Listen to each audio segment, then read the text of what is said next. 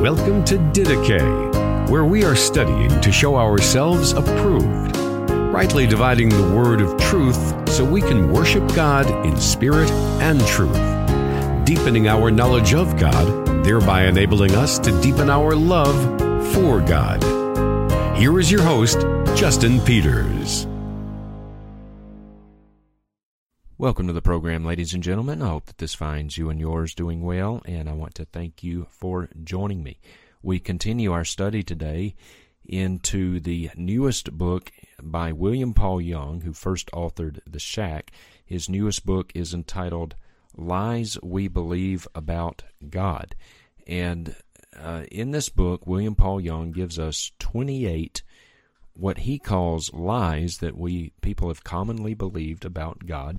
And we are discussing this because his first book, The Shack, was such an enormously popular book, sold well in excess of 20 million copies. And so if this book even sells 1% of what his other book did, then it is something definitely worthy of our discussion, worthy of our attention. And as I said, this is not just to kind of, beat a dead horse regarding The Shack, but this is a really good opportunity for us to exercise discernment in looking at some of these lies that he outlines, and we'll look and see why these lies are actually true, or if they're not true, why they are a distortion of the truth. So a good opportunity for us to kind of flex some discernment and theological muscles here and be equipped to be able to engage our friends and family members and coworkers who probably are enamored with The Shack, or maybe even reading this book. Okay, so picking up where we left off yesterday, I think we left off yesterday talking about how God wants to be a priority. That was one of the lies that he says that we believe about God. And God is a magician. We talked about that, looking here at my notes. So the next lie, lie number 11, is this: God blesses my politics. God blesses my politics. Well, that is, I would agree with him on the face of it, that is true. God does not bless our politics. He makes valid points, actually, about confusing godliness with politics, and those two are not to be confused. Just because you're a Republican or a conservative or a member of the Tea Party does not mean you are a Christian. But on page 101 of his book, he says this, quote, "Government is not instituted or originated by God," end quote. Now, that is not entirely true. While it is true that God is not a Democrat, and God is not a Republican, or God is not a Whig or a Tory or something like that, Romans chapter 13 does state very clearly, says this, quote, "Every person is to be in subjection to the governing authorities, for there is no authority except from God, and those which exist are established by God." Okay, so there you have it, right from the inspired, authoritative Word of God, that governments exist because God put them there. William Paul Young is wrong when he says that God does not create or institute governments. Now, as I said, God is not a member of a political party, but he has ordained and decreed that governments exist, and the governments that do exist are there by God. And if you read Romans 13 literally, and I don't know how else to read it, then you have to say that God even decreed government, God even decreed communism, or Fidel Castro, Barack Obama. I don't think anybody listening to this radio program was a fan of Barack Obama. I certainly was not. But I have to bend the knee and admit that it was God's will that Barack Obama be president of the United States for 8 years. How do I know it was God's will? Because he was president of the United States for 8 years. I think he was part of God's judgment on us. I would be hard pressed to tell you one single thing that Barack Obama did with which I would agree, but it was God's will that he be there, and he was. Okay, so it's playing very loose with the text and very disingenuous with the intent of the Scriptures to say, just make an easy statement that government is not instituted or originated by God. And when you read through this chapter, you see that he is a pacifist. In fact, he makes a statement.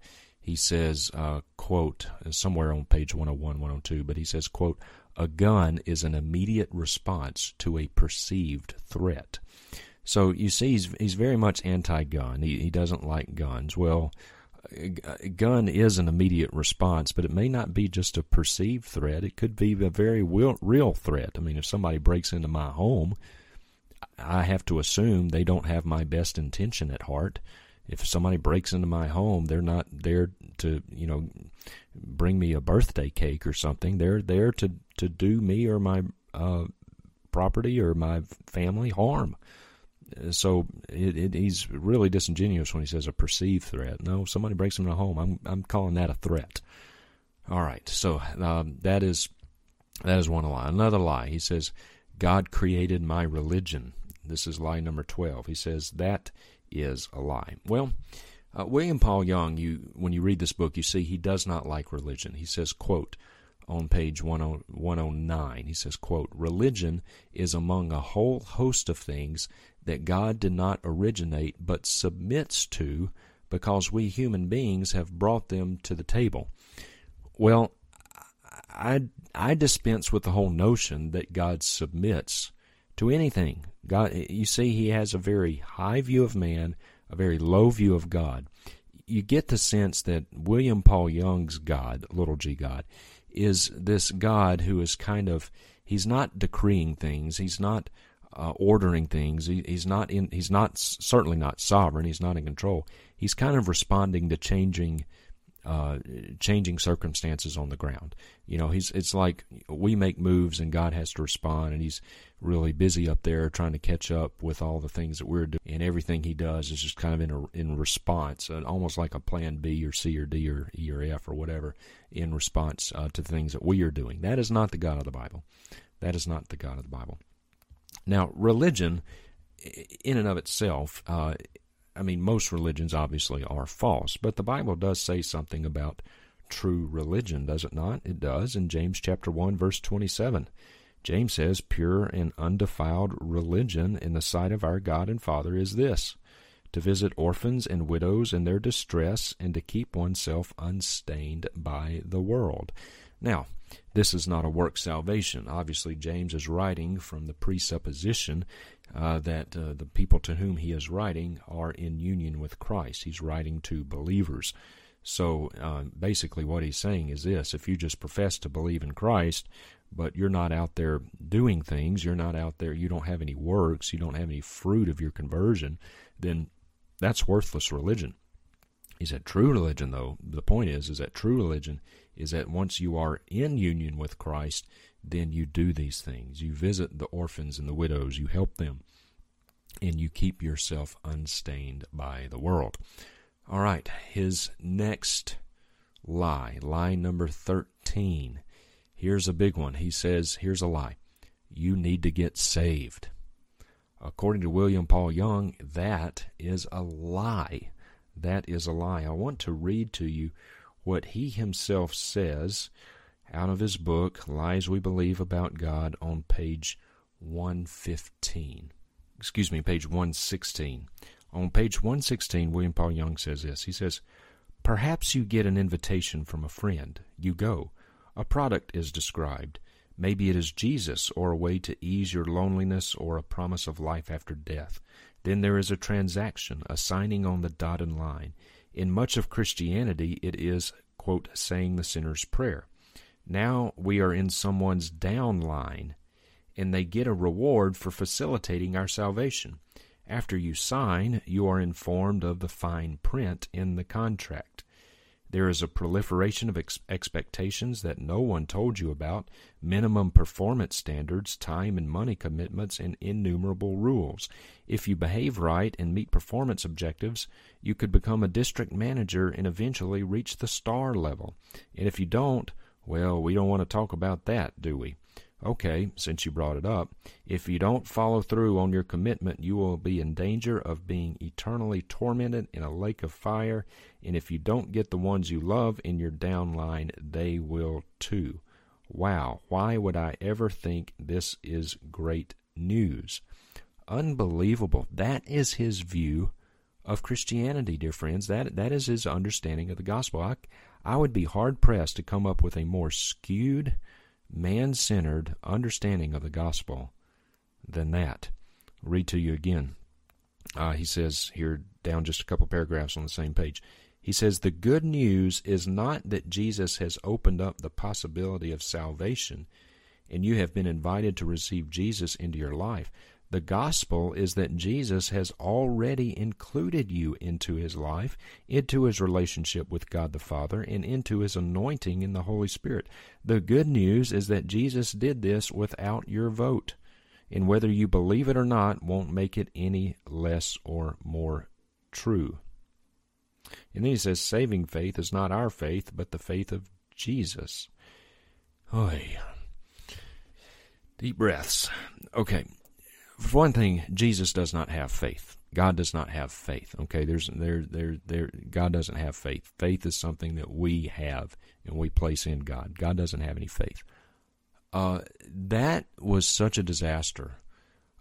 He has got a fundamentally flawed understanding of the gospel. He says it's like, well, you pray the sinner's prayer, you sign on the dotted line, and then all of a sudden, it's like a bait and switch. Then all of a sudden you're told, oh, well, you've got to meet performance standards, and you've got to go to church, and you've got to do this, you've got to do that, you've got to give money, and if you don't do that, well, then you're going to burn in the lake of fire. And, oh, by the way, all the people that you led in a sinner's prayer, if they don't do the same thing, well, they're going to burn too.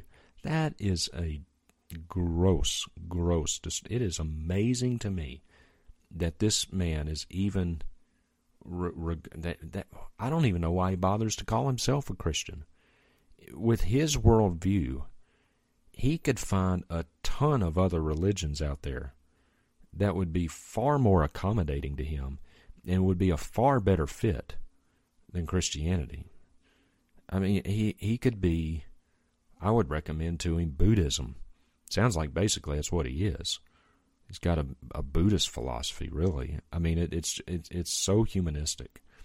It's an incredibly distorted view of the gospel. To say that it is actually a lie that you need to get saved. And he says the beautiful thing is that God has already included you in his gospel. In fact, on page 117, he says this, quote, every single human being is in Christ, and he cites John chapter 1 verse 3 as his support for that every single person is in Christ, John 1:3, and Christ is in them, and Christ is in the Father. Well, dear friends, John chapter 1 verse 3 says no such thing. Let me read to you John chapter 1 verse 3.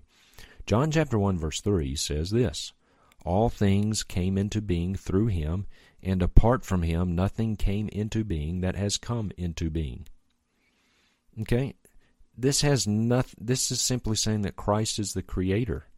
And he has created all things, and nothing that has ever come into being ever came into being apart from him. He's the creator. But that does not mean you are in Christ, or a person is in Christ in a salvific sense, in a relational sense. No, not at all. It just means he created all things. Doesn't have anything to do with being in union with him. William Paul Young completely ignores, for example, John chapter 1, verse 12. Why didn't he just look down a few verses? 9 verses, and he would have read John chapter 1, verse 12, which says this, but as many as received him, to them he gave the right to become children of God, even to those who believe in his name. Now, it's the same person, John, who wrote verse 3 as who wrote verse 12. So don't you think context would dictate some meaning and understanding here? Not for William Paul Young. No, he flat out says John 1:3 says something that it does not say And then he ignores John 1 verse 12 that actually does speak to this concept of being in Christ. And John is very clear in verse 12 that it is not everyone who is in Christ, only those who have received him. But as many as received him, to them, not to everyone, to them he gave the right to become children of God, even to those who believe in his name. He says later, he says, Jesus is the Savior of all humankind, especially believers. 1 Timothy 4:10. Now let's discuss this a little bit, because this is tricky. Now, if somebody were to come to you and 10, it might trip you up if you don't rightly understand it. 1 Timothy 4:10 says this, quote, "We have fixed our hope on the living God, who is the Savior of all men, especially of believers," end quote. Now, I tell you what, if you don't know the meaning of that verse, don't understand it in its context, if you're caught flat-footed, 1 Timothy 4:10 kind of trip you up a little bit, because it says that the living God is the Savior of all men. But then notice it says, especially of believers. So, what does this mean? Is God the Savior in a salvific sense of all men everywhere? Like everyone who's ever been born? Or everyone who has ever been conceived? Well, let's 2 points to make about 1 Timothy 4:10. Even reading it in English, we see that there's a distinction between all men and believers. Now, if God brings all men to heaven, how can the same be true, quote, especially for believers? So even reading this, just the verse itself, even removed from its context, just reading the verse in English, you see that there is a distinction when Paul says in 1 Timothy 4, who is the Savior of all men, especially of believers. So there's obviously some distinction between the all men and the believers. There's something that is true about the believers that apparently is not true about the all men. Okay, so that's the first point. You can see there is a distinction there. There's a difference there. All right, that's point number one. So point number two, what does this mean? What is the distinction? What does Paul mean by this? Okay, here's what he means. Point number two. God, it means this. 1 Timothy 4 verse 10 means that God has not confined the offer of salvation to any one class of men. Okay?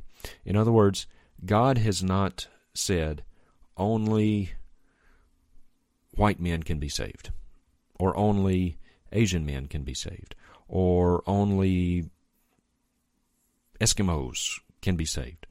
He has not confined the offer of salvation to any one class of man, or gender, or ethnicity, anything like that.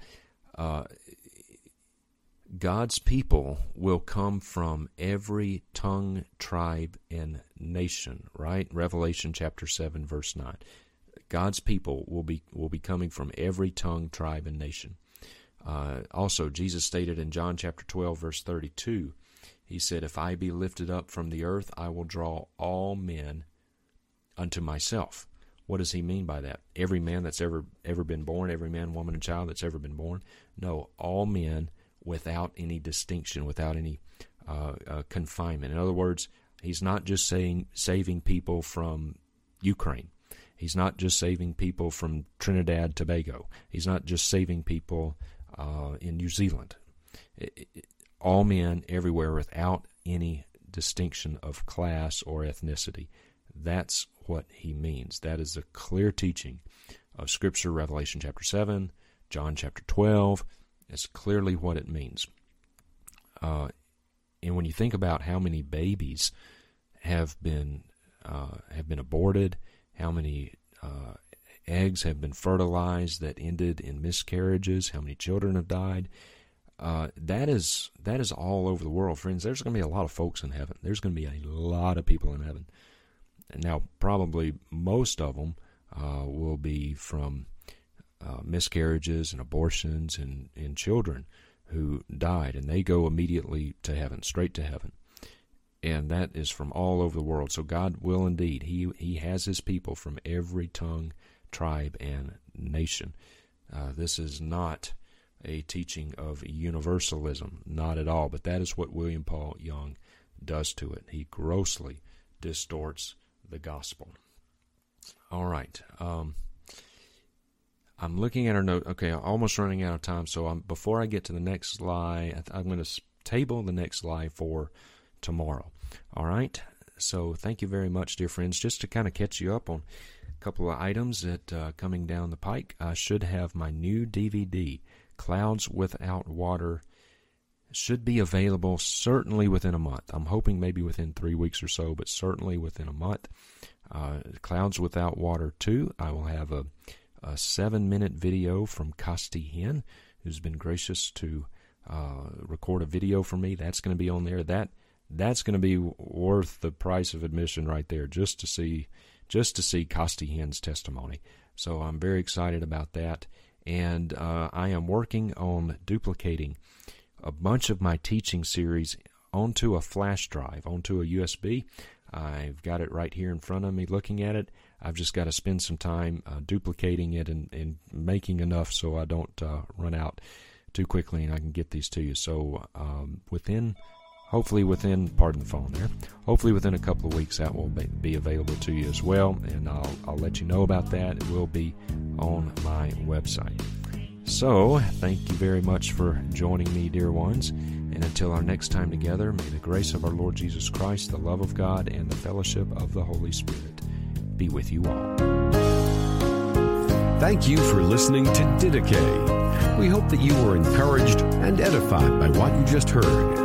If you have a question or comment for Justin, are interested in more teaching resources, or would like to have him come and preach at your church or conference, you may contact him at justinpeters.org.